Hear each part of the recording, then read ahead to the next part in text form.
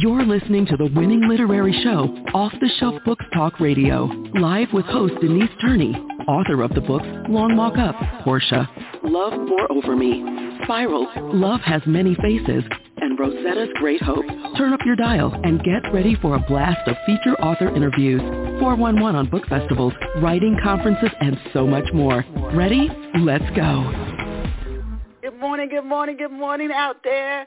I'm going to start with this quote. You know, I've been doing this for about a year, starting with a quote to kick off the show. And this quote is from Isabel LaFletch. Your passion is waiting for your courage to catch up. Don't you just love that? Your passion is waiting for your courage to catch up. And that's from Isabel LaFletch. So get going. You guys, can y'all believe we're in the middle of October? For our loyal listeners who've been with us, I can't believe I'm saying this, that we're going on 17 years. 17 years, started out on the radio and then moved to a podcast. But for those of you who've been with us all these years, thank you. People tune in from all over the world, so many different platforms they catch Off the Shelf. And I just get emails from people, I like the show. So thank you. And for those that might be your first time ever listening to Off the Shelf, I just want to let you know that, yes, you are listening to the winning book radio show, Off the Shelf, and welcome to our October the 15th. This year has gone fast like a freight train. I cannot believe this is October already. So back to our quote. Your passion is waiting for your courage to catch up. What is it you promised yourself you would do in January? It seemed easy because you thought you had so much time to get to it. Get to it, get going, and stir up your courage and get going. And I want to thank you again for joining us. I'm excited about today's show.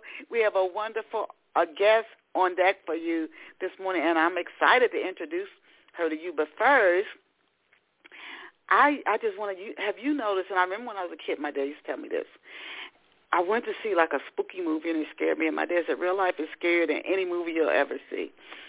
This is not a spooky book, but it is a mystery. There's a mystery tucked in here. But it also, this book is like a mirror of real life events that are happening. And we know real life, it offers us just these deep, complex mysteries that you try to figure out. Something that's going on in a relationship, what's really happening at work. And then our guest really knows, she gets paid to dig out what really happened. And real life offers these mysteries. And so books, you can take books and tell real life mysteries in a powerful way. And, in fact, this is what Escaping Toward Freedom does. It's a mystery and a suspense.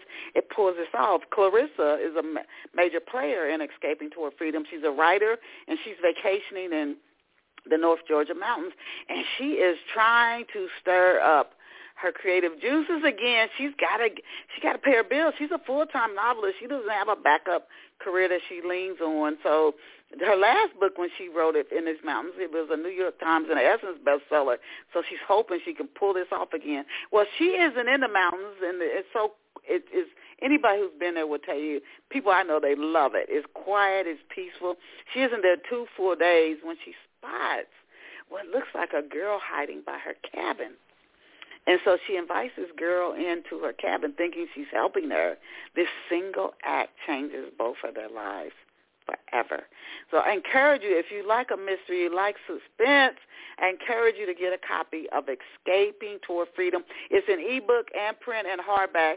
And if you don't see it on the bookstore shelves, just tell the clerk you want to get a copy of Escaping Toward Freedom by Denise Turney, because it's carried by the largest book distributors and wholesalers in the world, so you can get a copy. Again, Escaping Toward Freedom by Denise Turney. I hope you get a copy and let me know how you enjoy the book. And now let us go and meet our special off-the-shelf guest. And our special guest this morning is Alexandra Shapiro. And Alexandra, she is a criminal defense attorney. Talk about real-life mysteries. An attorney has got to dig and dig and dig. And she is a leading United States appellate lawyer. She served as one of Ruth Bader Ginsburg's Supreme Court's first clerks. She's also the founder of a boutique law firm in Manhattan, and this is a firm that has handled high-profile cases. Alexandra, as if that is not enough, she's also served as president of the New York Council of Defense Lawyers, and in 2021, this woman is amazing. In 2021, she sat down and started her first novel. I'm thinking John Grisham all the way, and I hope she has that kind of success with her books. So the title of her first novel is Presumed Guilty. And you know they say write about what you know. Well, this is what she's doing, right? So I encourage you to check Alexandra out online as at alexandrashapiro.com. AlexandraShapiro.com. One more time, AlexandraShapiro.com. We are just absolutely honored to have Alexandra with us on Off the Shelf this morning. Welcome to Off the Shelf, Alexandra. Thank you so much, Denise. Good morning. It's really great to be here. I'm honored to be here and looking forward to chatting with you, and hope our listeners enjoy the show. Oh, I know they will. I know they will. So the first few questions, Alexandra, I'm going back to when I started Off the Shelf on the radio with Rainbow Soul, and I just bolted right into the questions about their books, and I got emails from listeners saying, don't do that. We want to know a little bit about the guests before you start talking about their books. So the first 3 to 4 questions I ask every guest that comes on the show so our listeners can get a little backstory on the guests. So to start today's show, Alexandra, could you tell off-the-shelf listeners what it was like for you growing up in New York? Yeah, so I'm very much a city girl. I grew up in the heart of New York City, and I just I loved it. I loved all the different things the city has to offer. So I love the museums, the parks. You know, there's just, you can't get bored in New York City. So I thought it was a great place to grow up. I have an older brother and a younger sister, and I think we all just loved growing up in the city. So you actually grew up in Manhattan? Yes, I did. It was a very different time. I grew up mostly in the 1970s, you know, so the city was quite different, but still really exciting. And I went off to college, and then after college lived in D.C. for a while, came back to New York for law school, went back to D.C., but ultimately decided, you know, I couldn't stay away from the city, so I came back here and have lived here ever since with my own family. So I'm very much a New Yorker to the bone. Big New York Yankees fan, by the way. Go Yankees. Oh, okay. You know what, New York, I've worked in New York. I can remember when I was a little girl because I was born in Dayton, Ohio, and lived in Knoxville, Tennessee, which is nothing like New York. But I used to fantasize about, man, when I get to New York, my whole life is going to be fabulous. I just wanted to get to New York so bad. And so I can remember when I worked in New York, and I worked in New York for probably about a year and a half. I took the train up from Pennsylvania, but there is a pace, there is a vibe and a pace to that city. Now, I was there before COVID, and there was so much tourist traffic. When I would come home from work, I would walk the 13 blocks to Penn Station, and there was so much foot traffic that you'd have to walk in the edge of the street. It was just, this city, I've never been in a city where it was that much. Now, after COVID, it's probably changed, but that much foot traffic. It was just, that is a city is like no other city. I've been to D.C. and these other places too, but it's New York got that pulse. And it's another thing, and I want to extend this, but I would say that somebody who's never visited New York, know where you're going. Now, since COVID, it might be better. I remember when I first got to New York, I was working at Merrill Lynch, and I got caught up in such a wave of people that if I hadn't known where I was going, I probably would have got lost. You just get caught up in everybody's just rushing somewhere. You're in the middle of this herd of people. That is New York City. So you saw so much. You see the arts. You see businesses. It's just there's so much in the city. As a kid, Alexandra, what did you dream of being? What did you want to be when you grew up? You know, I had a lot of different ideas. I actually don't think I thought that much about being a lawyer, but for today's purposes, you know, one of the things I sometimes thought about was becoming a writer. And, you know, I didn't do that as a young person, but I always loved reading both fiction and nonfiction. You know, mysteries were some of my favorites as a kid. I loved the Agatha Christie books, for example, and when I was younger, you know, I was really into Nancy Drew and the Hardy Boys as a kid. So that was definitely always kind of a dream, and then I kind of put it to one side and ended up pursuing the law, but sort of had the good fortune to be able to come back to it in at least a small way by trying my hand at writing a book, you know, recently. Well, you know, I have to ask you this, listening to you answer the question, what did you want to be? What attracted you to law? Were one of your parents a lawyer? Was a grandparent, somebody in your family, a lawyer? There's so much work and to prepare to even get your degree, your license. What attracted to you to law? And you've had such a stellar career. What attracted you to that field? So it was a couple of things. I definitely so my dad is a lawyer. He's retired now. He's in his 90s, but he had a long career mainly as an international corporate lawyer. He actually is an immigrant who grew up in Japan and speaks a bunch of different languages, including Japanese, and had kind of gotten into this international legal work. And so partly it was my dad, but I think a lot of it was also I was, you know, very idealistic and interested in politics. After college, I worked on Bruce Babbitt's presidential campaign in 1988. That's kind of a throwback. Probably a lot of people don't remember that. But law seemed to me kind of at the time a way to try to find some way in your career that you could have an impact and help, you know, help drive public policy and change. Obviously, there's so many different things you can do with a law degree. So I would say it was a combination of all of those things that led me to go to law school. Wow. How old were you when you started in law? And was it mostly male? The world has changed so. I'm not going to say the whole entire world. There are probably parts of the world that people haven't seen as much change. But I know here in the United States, since I was a kid coming up in the 70s, it is. I tell my siblings, this is a whole other world. This isn't the world I grew up in. The world we grew up in is so different. So how were you, and was it mostly male? And if so, how did you navigate that environment?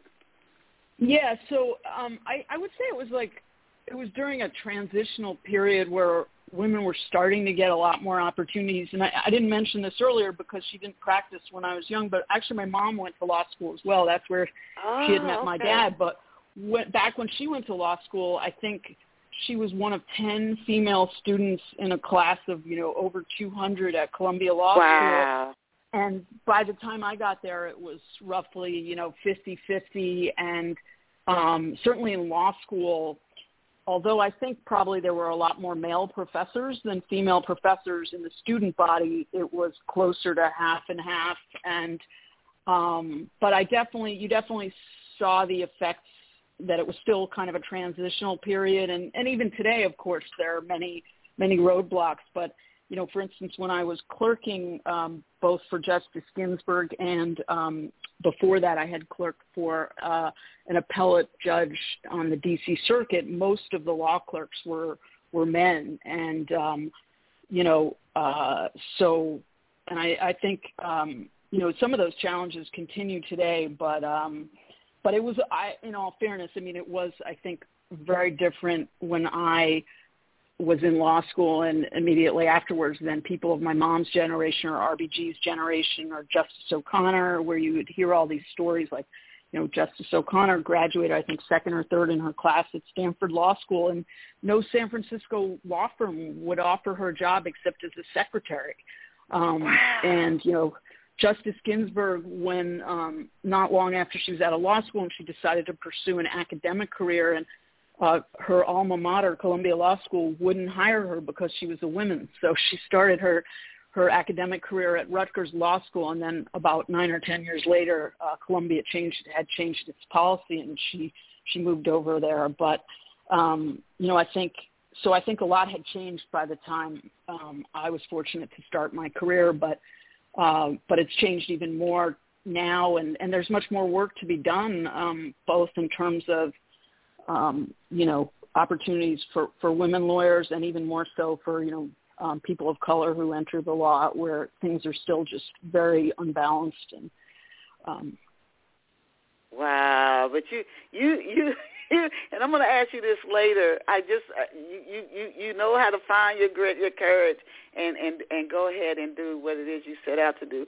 What was it like? And then I'm going to ask you this question and one more, and then we're going to start talking about presumed guilty. What was it like? I have to ask you this for our listeners. What was it like working with the Supreme Court Justice Ruth Ginsburg? What was that like, experience like? Did you see her a lot, or did you, rarely even interact with her?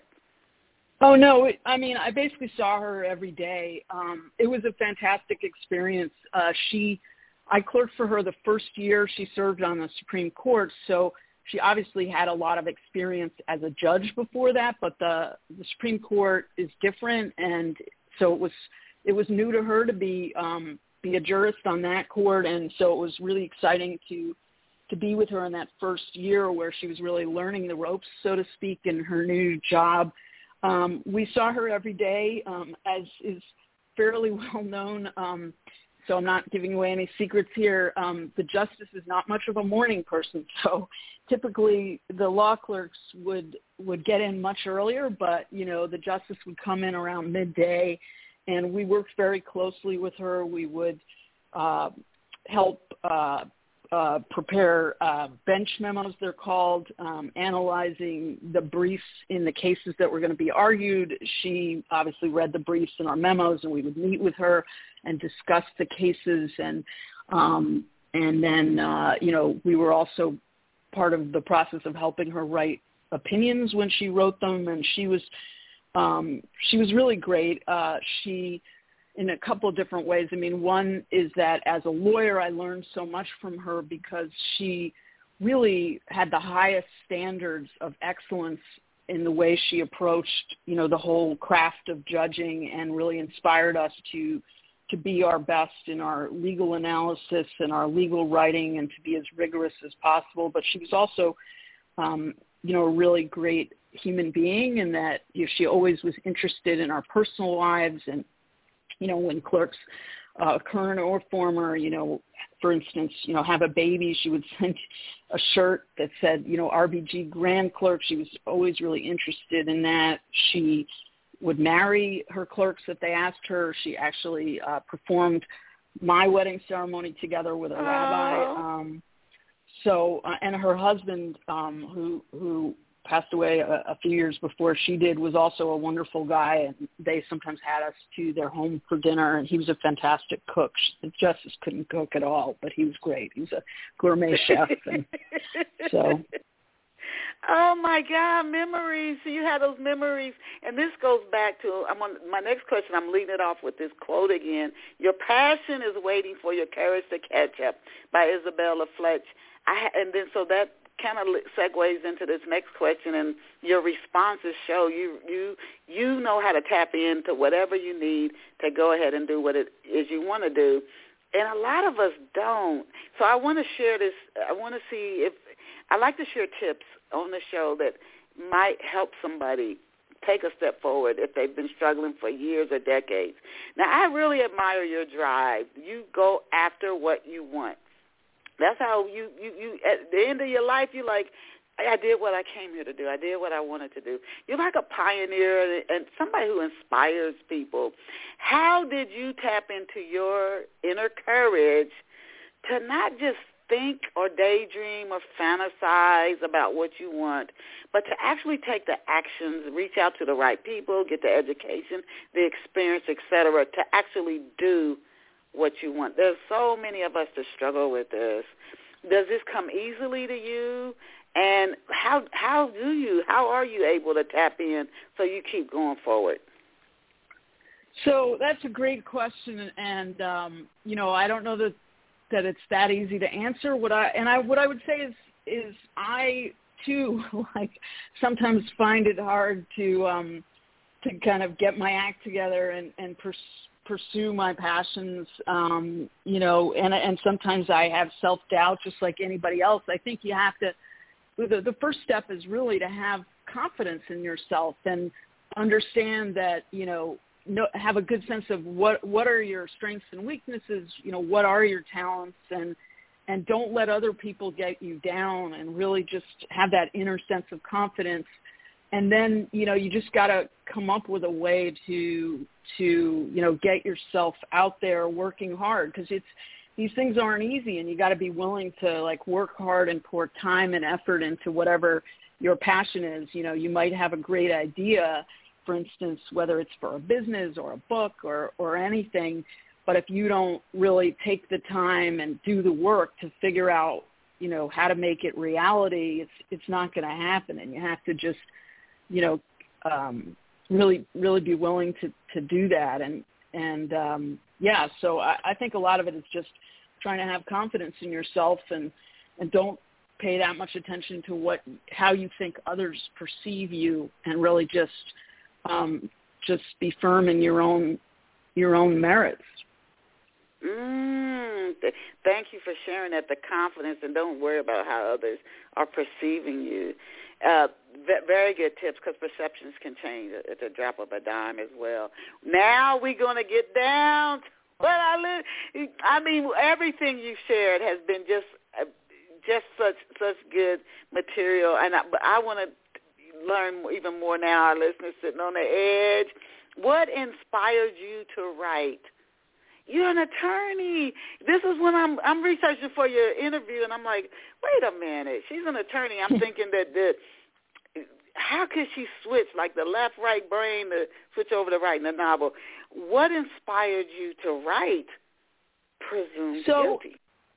Yeah, so my first idea was I was going to write a nonfiction book about one of my cases, and it was a case in which I felt the result was unjust. I felt that my client was innocent. I had represented him on his appeal, and we ultimately lost the appeal, and I felt that there was great unfairness in the way the jury and the courts and the prosecutors had treated him. And I was going to write a story, not a story, but a nonfiction book about that case, but it was a very complicated case about a foreign exchange transaction, and I just thought, how am I going to reach a broad audience with this? And I can make some of the same points about the system in a fictional work, and then on top of that, it gives me, kind of more creative license, and I can craft a story that I think will convey the same ideas, but in an entertaining way. And as I mentioned earlier, I've always loved mysteries and, thrillers, and I've always kind of had a secret passion of the idea of writing a fiction book, but really never had the courage, to your point about your quote for today's show, I really never had the courage to kind of actually try to do it. And so when I was thinking about this book, I just thought, well, I'm just going to try to write a fictional story instead. And so that's how it came about. The other thing I should give credit to is that I took a course on book writing from this organization called the Creator Institute that was founded by a Georgetown professor. And that was fantastic because it plugged me into this community of other authors, many of them first-time authors and editors who were helpful in terms of giving me some ideas and some tools for the skill of writing fiction, which is very different from the type of writing I've done in my career as a lawyer. I can only imagine. Now, introduce us to Miss Emma Simpson. What's her background? Is she married, single? Does she have children? What's her relationship with her parents like? What's her background? And what is her personality like? So she's a very self-confident woman. So she's married to a guy named Pierre Elise, who was originally French, who she met when she was studying in France as a younger person. They had 2 children who are now teenagers, a girl named Sarah and a boy named Daniel.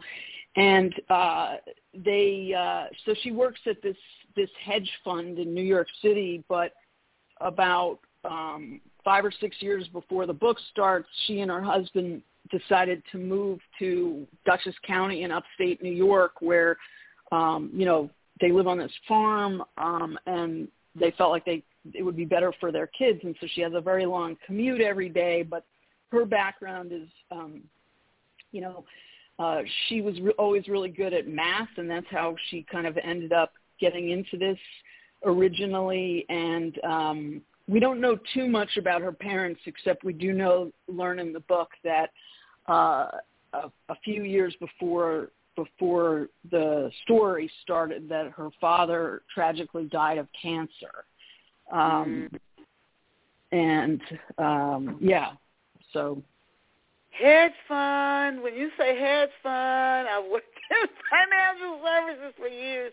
That's a tricky one. You can make a lot of money there, and you can get real close to a dangerous line if you're not careful with that. Well, any financial, any of them, you got to really, really.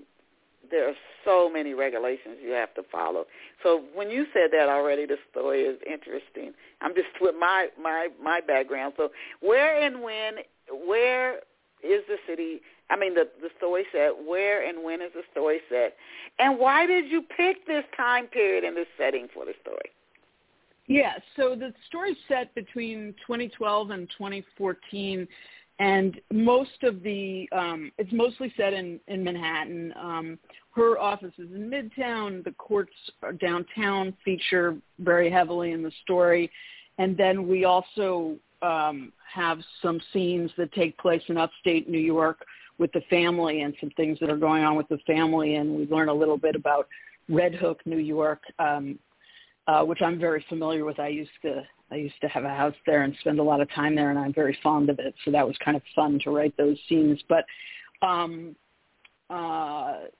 and the reason I chose those locations really is that I was able to bring my own experiences to bear in crafting the characters and the shape of the story, because I worked in the federal prosecutor's office in downtown Manhattan. I've tried a lot of cases in the courthouse that the trial takes place in, and I'm quite familiar with the world of hedge funds and other financial institutions that Emma is working in, both through my own work and a lot of clients that I've had over the years who've worked in that industry, and that time frame is roughly equivalent, to a period maybe a little bit later than a period in which the Manhattan U.S. attorney at the time was very focused on bringing a ton of cases against people in the financial industry,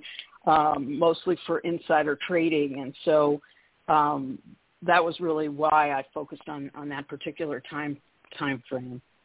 You picked a good one, because we're talking Bernie Madoff and the market crash in late 2008, 2009, and a lot of people were still trying to dig out and recover. So many financial losses. I forget what Occupy Wall Street. All that was going on around 2009, 2010. So it was still a little. little rugged around that time period, although the country and financial institutions were starting to dig their way out of that. Where did you say Red? Where town is it? Red Brick or what? I've never heard of it. Yeah, it's a very small town. It's called Red Hook, and it's in Dutchess County. And a lot of more people have heard of Rhinebeck, which is sort of right next to it, which is a little more well known. But yeah, it's called Red Hook, and it's fairly rural. There's a lot of farms there. It's very pretty. Yeah. So. Oh, so it's not, when you think of New York, Manhattan, this is totally different. I'm thinking more like so it sounds a little more like upstate New York. So want to know, how did Emma, okay, 2 questions. How long has she been working with this hedge fund? And if you already answered, I apologize, but how long has she been there? Is this hedge fund a major, and is this hedge fund a major player? So it is. It's not a huge company, but they manage. I don't think we say exactly how much money they manage, but it's pretty significant, and it's been pretty successful. She's been working there about 5 years, or maybe a little bit longer. We don't know exactly, but she started her career at Goldman Sachs. We learned that in the book, and then got recruited to and was excited about the idea of building this other company, which she got in kind of on the ground floor when it was just being started up. So that's sort of the trajectory there with her. Now, how did Miss Emma Simpson become a target? She's been there 5 years. How did she become a target of federal prosecutors? So these prosecutors it turns out, are investigating their fund, and the prosecutors believe that the fund, which has had quite a bit of success with trades in certain stocks, that it's because they've got inside information and they're insider trading. And what ends up happening is that there's a subpoena that's issued to the fund, and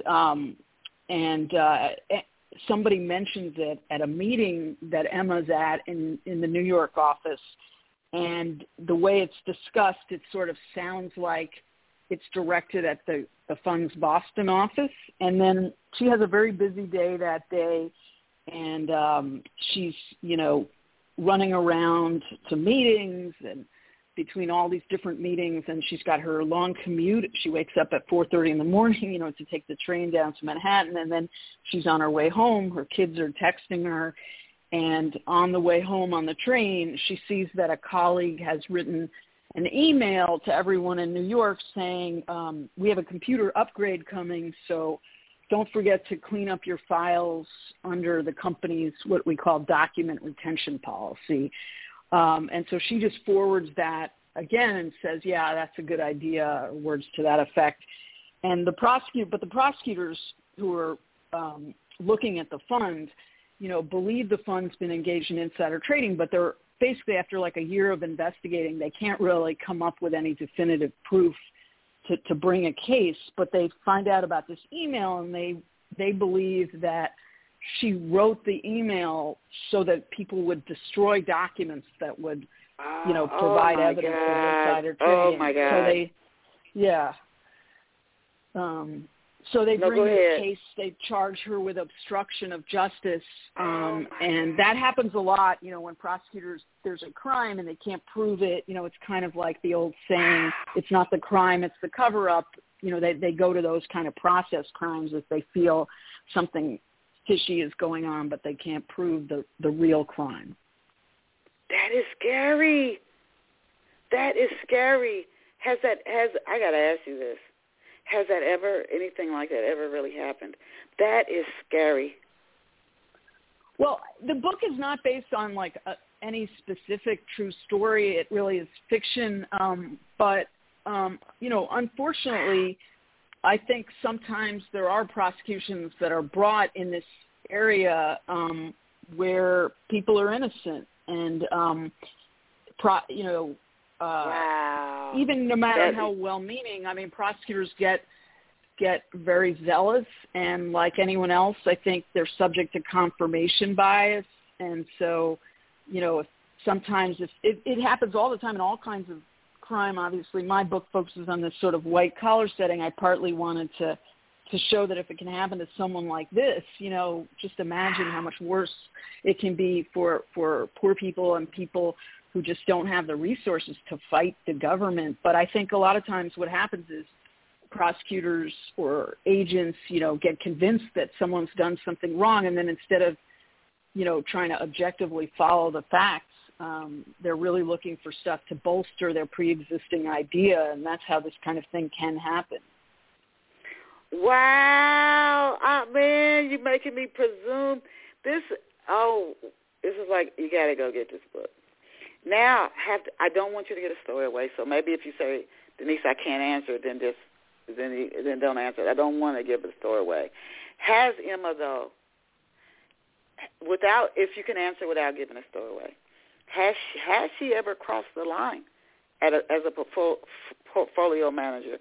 And is she aware of how corrupt this hedge fund field can be? Is she coming into it naive? At Goldman Sachs, I'm thinking no, she's not. Is she coming into it, though? Is she naive? Does she know how corrupt that field can be? And has she herself ever crossed the line? Well, I think the way what I would say is she's pretty squeaky clean, but I don't think she's naive. I guess that maybe that's the most I probably should say. And I guess the only other thing I would say about that is, I think I partly picked that and in the story where I think it's pretty unambiguous that she's innocent, and I guess I could have skewed it a little more, like where you have more doubts, and but I thought it was, for purposes of making my points, it was cleaner to have just like a truly innocent person as opposed to something where it's a little grayer. So, yeah, I think that's all I'll say for now.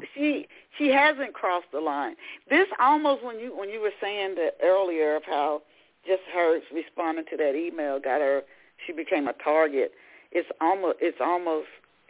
scary how easily you can get in. I had a friend who was parked somewhere, and I forget something she was accused of doing. I don't know if it was a hit and run, and she said if her father hadn't been there and he didn't know, he wasn't an attorney or anything, but he knew better how to respond. She said, "Oh my God, that could have turned really bad fast." So she hadn't even done. She was just in the area, but she hadn't done it. She said that scared her so bad to see how quickly something can turn so fast. Now, can you tell us about her boss? We know Emma; she's walking the line, but what is her boss like? And this hedge fund, I keep thinking to myself, there's got to be a reason why prosecutors are looking at them. Yeah, so we don't learn too much about the boss except that he pretty much drops her like a hot potato as soon as the things hit the fan. And on the one hand, that's pretty bad. On the other hand, it's pretty typical if someone gets charged with a crime that, usually they end up getting fired, even if the company, and everybody starts running for the hills because the company's trying to distance itself from her. And I think we have kind of a lingering sense that even though the government couldn't come up with the proof, that maybe there is something fishy going on in other parts of the hedge fund and the Boston office, which her boss is really, who's head of the whole thing, that's where he's based. So I think we get kind of a somewhat negative picture of him. Okay. Now you do in the book for our readers, if they go, I know you can go like Amazon and get the search inside the book and see some of the front pages. There's sketches in Presumed Guilty. I had to ask you, did you do those sketches? Are you also like an artist? as well? I wish. No, that was not me. So the sketches were done by a young woman named Erin Peterson, who I was introduced to through kind of a friend of my daughter's, my daughter's a college student. And basically the story of the sketches is that I don't really know what made me think of it, but I got the idea that it might be kind of fun to have little drawings here and there in the book. And I had, years ago, I've read all the Harry Potter books. I'm a bit of a Harry Potter fan, and I remembered that one of the nice touches in those books is that there are these little just kind of black and white drawings sometimes at the beginning of a chapter or the end, and I thought it would be kind of cool to do that. So I interviewed a couple of young artists, and I really liked Erin's work, and she was great to work with. I would give her some ideas about what I thought the characters looked like and how the scene would look, and we went back and forth, and I was really happy with how the drawings came out. And that's smart of you, because there are so many books published every single day in the year. I mean, it's years ago it was hard to get a book published. There was no self-published book. There was no Amazon, KDP, no Kobo, no Barnes & Noble. Publishing, where you could publish a book yourself without getting a literary agent, an editor, or going through the publisher. So it's hard to distinguish. You need something unique about your book to set it off from other books, and that's something, those sketches, that could set your book apart. So I think that's a smart move from a marketing standpoint on your behalf. Can you introduce us to some of the other major and minor characters who helped to move the story presumed guilty forward? Sure. So the two prosecutors, there are two prosecutors in the case who were kind of the main force behind the investigation, and one of them is named Annie Waters, and her sort of trial mate, if you will, is a guy called Ted, and they're sort of different personalities. So Ted is kind of very macho type. He's really big into weightlifting. He's big. He's a handsome, very, very ambitious guy, and he's sort of convinced from the beginning that Emma and others at the hedge fund have been doing things that they shouldn't have been doing, and that they have to make a case. And he's very aggressive. And Annie is sort of much more cautious personality. She's a little bit more bookish. She clerked on the Supreme Court and is kind of, like I said, a bit more bookish. Ted is much more of a flashy trial lawyer type.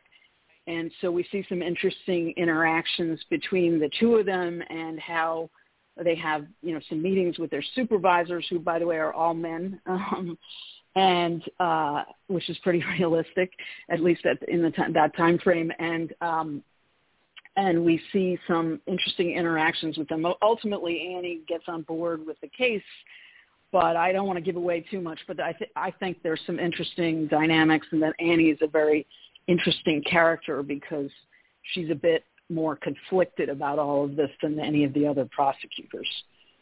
Now tell us about Emma and her husband Pierre. Is their marriage, is it a good one? And does the trial start to put a lot of pressure on their marriage? Yes. So at the beginning, yes, I think the marriage is a good one, but there is there's some tension that rises to the surface as a consequence of the case and the trial. And one of the things that's kind of interesting about the two of them is that when they decided to move upstate, Pierre, who had for a while been a lawyer, and then he was he'd always had a dream of getting into the food business or the wine business, and so they decide that he's going to try to start a wine business when they moved to Dutchess County. And we learn that, not surprisingly, that he's had to borrow a lot of money for this wine business, not really making any money yet. And Emma is the breadwinner. And I don't want to say too much more, but, there's tension builds a bit. And one of the things I was trying to do with the novel also was show how these prosecutions can have an impact not only on the person who is accused of the crime, who obviously in my story she's innocent, but, you could have, and most of the time you do have a guilty defendant, but to try to show how that impacts on other people in their family who obviously, whether the person is guilty or not, had nothing to do with any of it, and they're just sort of collateral damage to the impact the prosecution can have on a person and people they're close to. So that was part of what I was trying to do there. Are there plans to write a sequel to Presumed Guilty? So I definitely have been thinking about writing another book, and I'm debating whether to write a sequel or possibly a spin-off where one of the characters, perhaps Annie Waters, becomes a more central figure. But I haven't yet rested on, where to go next with this. But I would like to write another novel. Are you going to be like a John Grisham? Well, that would be great. Wouldn't it be? But, oh my goodness! I don't know. I don't know whether I will be so lucky as to have that much tremendous success and to be so prolific. But I'm definitely interested in writing more and pursuing this further. It is very challenging, and it was when I wrote the book, but it's very challenging, obviously, to try to write another book and while pursuing, my career full time, which I'm still doing. So I'm still trying to balance that out and figure out when I'm going to have time to turn my hand to another one. But I certainly hope to do that. And to that question you asked me much earlier about, how you actually get yourself to do things that you want to do. I mean, I remind myself that I managed to write it, the first novel, so there's got to be a way I can do it again.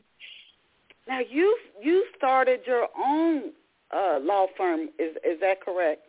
You also, yes. I got to tell you, you know what? It's the years, the 16-plus years I've been doing Off the Shelf, the people who with the busiest, most insane schedules, they get the most done. You ask them to volunteer to do something, or they do it. I don't know why that is, and it's the people with the less to do who say they don't have time to do stuff. That has amazed me for years. I've interviewed people who are juggling so much, and if they say they need some done at a worship center, some done at a school, in the community, they step up and do it. And then somebody who's doesn't have that crazy schedule, they say that person says they don't have time. I just find it absolutely amazing. So you operating your own law firm, I just would think that by itself would be more than enough. Where did you find the time to write Presumed Guilty?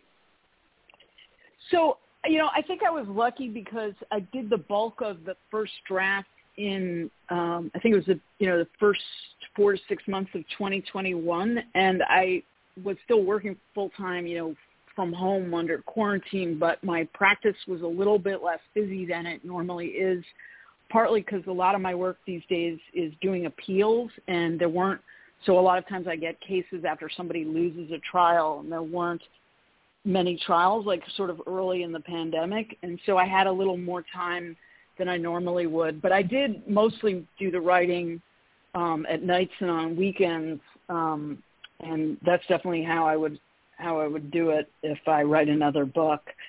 So, but I agree with you. I mean, I think to have success, you've just got to be, and to pursue your passions, like I said earlier, I think you just got to put the time and the work in and find ways to, if you want to do something new, and, you can't do everything. No one can do everything. And so you have to figure out, where you're going to find the time, and maybe that means you're not going to do some other activity, that you would normally want to do. And I guess one other thing is I do have 3 children, but they're older now. I still have one at home, but the other 2 have gone off. So I have a little more time than I did when they were younger. And like all my quote unquote free time was really devoted to family and my kids.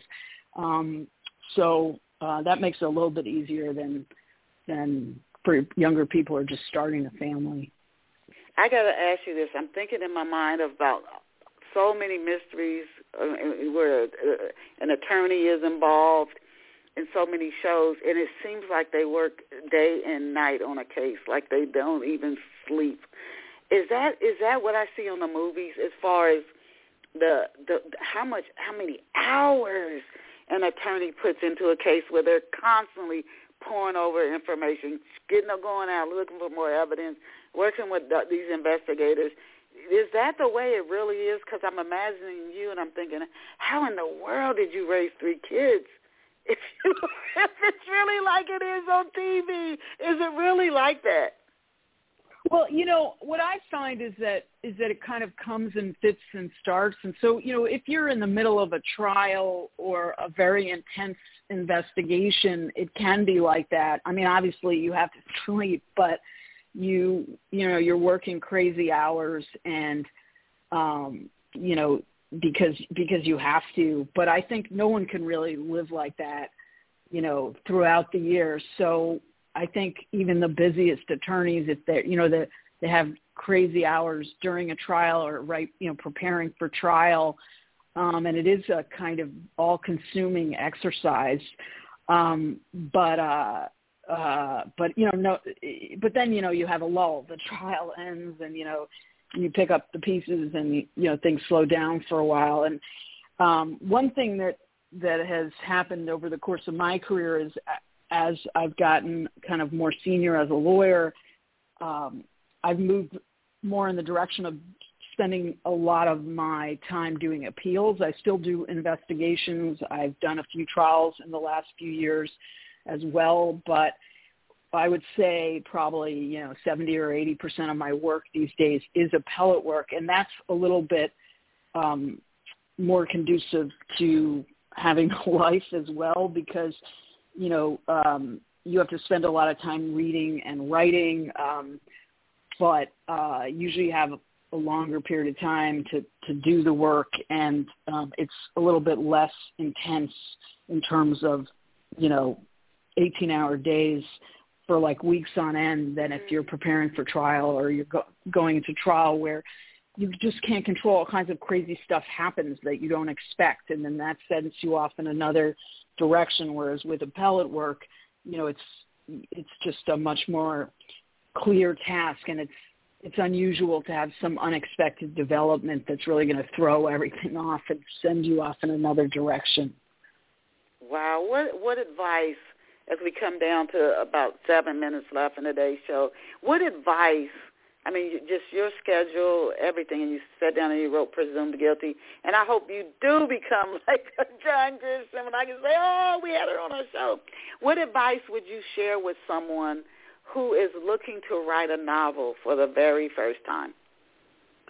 So I would say a couple of things. I mean, one is if you don't already do this, you should read a lot of fiction, particularly in the genre that you're interested in writing in, because it will give you ideas about how to write well, and you can get a sense of what's effective and what's not.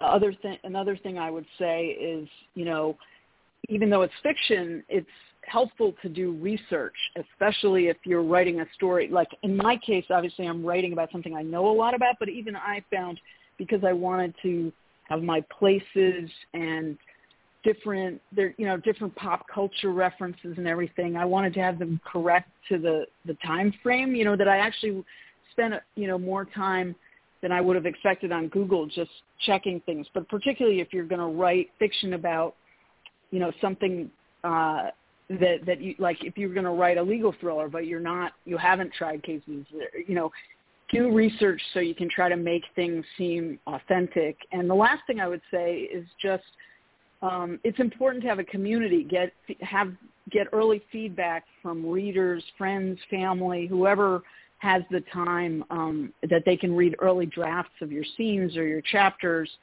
It's really helpful because you may think, you've written some really compelling scene and someone may come back to you and said, I really hated that character for this reason. And you thought, that everybody would love the character. And so you think about how to change it to make the character more appealing or vice versa. They say, I love that character. And we're like, wait, that's supposed to be the villain. So you get great feedback from readers along the way. Okay. Now, what writing process did you follow? Did you use character sketches, outlines, or did you some people just sit down and start writing? What was the process you followed to create Presumed Guilty? So I definitely used character sketches, and I didn't really outline anything about the plot, but I had sort of just a very rudimentary idea about the basic plot, but not a lot of ideas about the details. But I did start with character sketches, so I created them for Emma, the prosecutors, like most of the characters that appear, and what I would sort of jot down ideas about everything from what they look like, how old they are, to different aspects of their interests and their personality, and who's their family, what's their sort of, where are they in life, that kind of thing. And then I basically wrote the book in scenes, and when I started out, it wasn't really so much in order of the plot. I think the first half of the book I wrote in the scenes just sort of as I got an idea for a scene, and then I figured out later what order to put them in and how to make them into chapters. The trial part I did kind of write in order, but I found I think every writer is different, but I'm the type of person who found that the writing process itself would give me all these ideas about a direction to take, for instance, the dialogue, or I would get new ideas as I was writing. And so, for me anyway, it was easier not to sort of sit down and try to outline the whole thing before writing it. I found that it was more helpful to do it the other way. Can you share 3 to 4 steps that you've taken that you personally have found to be effective at getting the word out about Presumed Guilty? Sure. So, the way, I guess what I found in terms of social media, for me at least, the most useful has been LinkedIn, which I hadn't really used much before. As a platform, I hadn't really done any posts, but I do have a lot, because I'm, in a profession, the law, I have a lot of connections. And so when I announced on LinkedIn that I was doing this, and then made various announcements along the way, that was a great way to start some buzz going. And a couple of other things I've done, I reached out to some reporters that I knew and was able to get some early reviews in some good publications like Forbes and the New York Law Journal. And then I also looked into other review sources like Kirkus Reviews, and Publishers Weekly has this Book Life reviews, and I was lucky enough, I sent them my book to get positive reviews, and so I tried to get the word out about that. And I think there are a lot of ways like that, and people who are much better with social media. I have a Twitter and an Instagram, but I haven't found those to be huge sources of generating new interest in the book or sales. But I think people who maybe are better at that can, or for instance, I don't have a TikTok, but I know some younger authors that I've met have found ways to develop a following on TikTok that has helped them sell books. So I think there are a lot of different ways you can try to do it. And then, there's also the possibility of some paid advertising. I did a little bit of that. I found that the Amazon advertising was pretty cost effective and helpful. But I think there's a ton you can do with sort of free marketing and getting the word out. And of course, the other thing I've done is tried to reach out to folks like you, Denise, to see if people are interested in putting me on a podcast. And I think that's helped build the audience as well. Where can off-the-shelf listeners get a copy of Presumed Guilty? So you can get it at Amazon or Barnes & Noble. Those are really the best sources. It's also on Kobo, I believe. And I should mention that there's an e-book, and very recently we launched an audio book as well for those who like that. I was going to ask you if it was available in an e-book. We are out of time. We are out of time, you guys. We have just what a pleasure. If you came in midstream or late, when the show finishes streaming, you can go back and listen to it in its entirety as many times as you like. You can share it with other people so they can listen as well. We have had the absolute pleasure of having Attorney Alexandra Shapiro on this morning's Off the Shelf, and she is, in addition to being an attorney and operating her own law firm and a wife and a mother, she's also the author of the novel Presumed Guilty. And you can learn more about her novel Presumed Guilty and Alexandra at her website, which is Alexandra Shapiro, AlexandraShapiro.com. We want to thank Alexandra for being with us on Off the Shelf this morning, and thank each and every one of you who tuned in today. And as always, set a mark on your calendar that you're going to catch Off the Shelf Saturday mornings, 11 a.m. Eastern Standard Time, or some people, I just say New York City time. If people don't understand the Eastern Standard, they know New York City time. So 11 o'clock a.m. Eastern Standard Time on Saturday mornings. Come back next Saturday. We'll have another awesome guest for you. Go out and get a copy of Presumed Guilty by Alexandra Shapiro. And Alexandra, I'll send you an email with a link when the show finishes streaming. Thank you so much. You were an awesome guest. As I always tell all of you listeners, you're awesome. You're incredible. You are amazing. Go out and create a fabulous day for yourself. See you back here next Saturday. Bye for now. Thank you so much.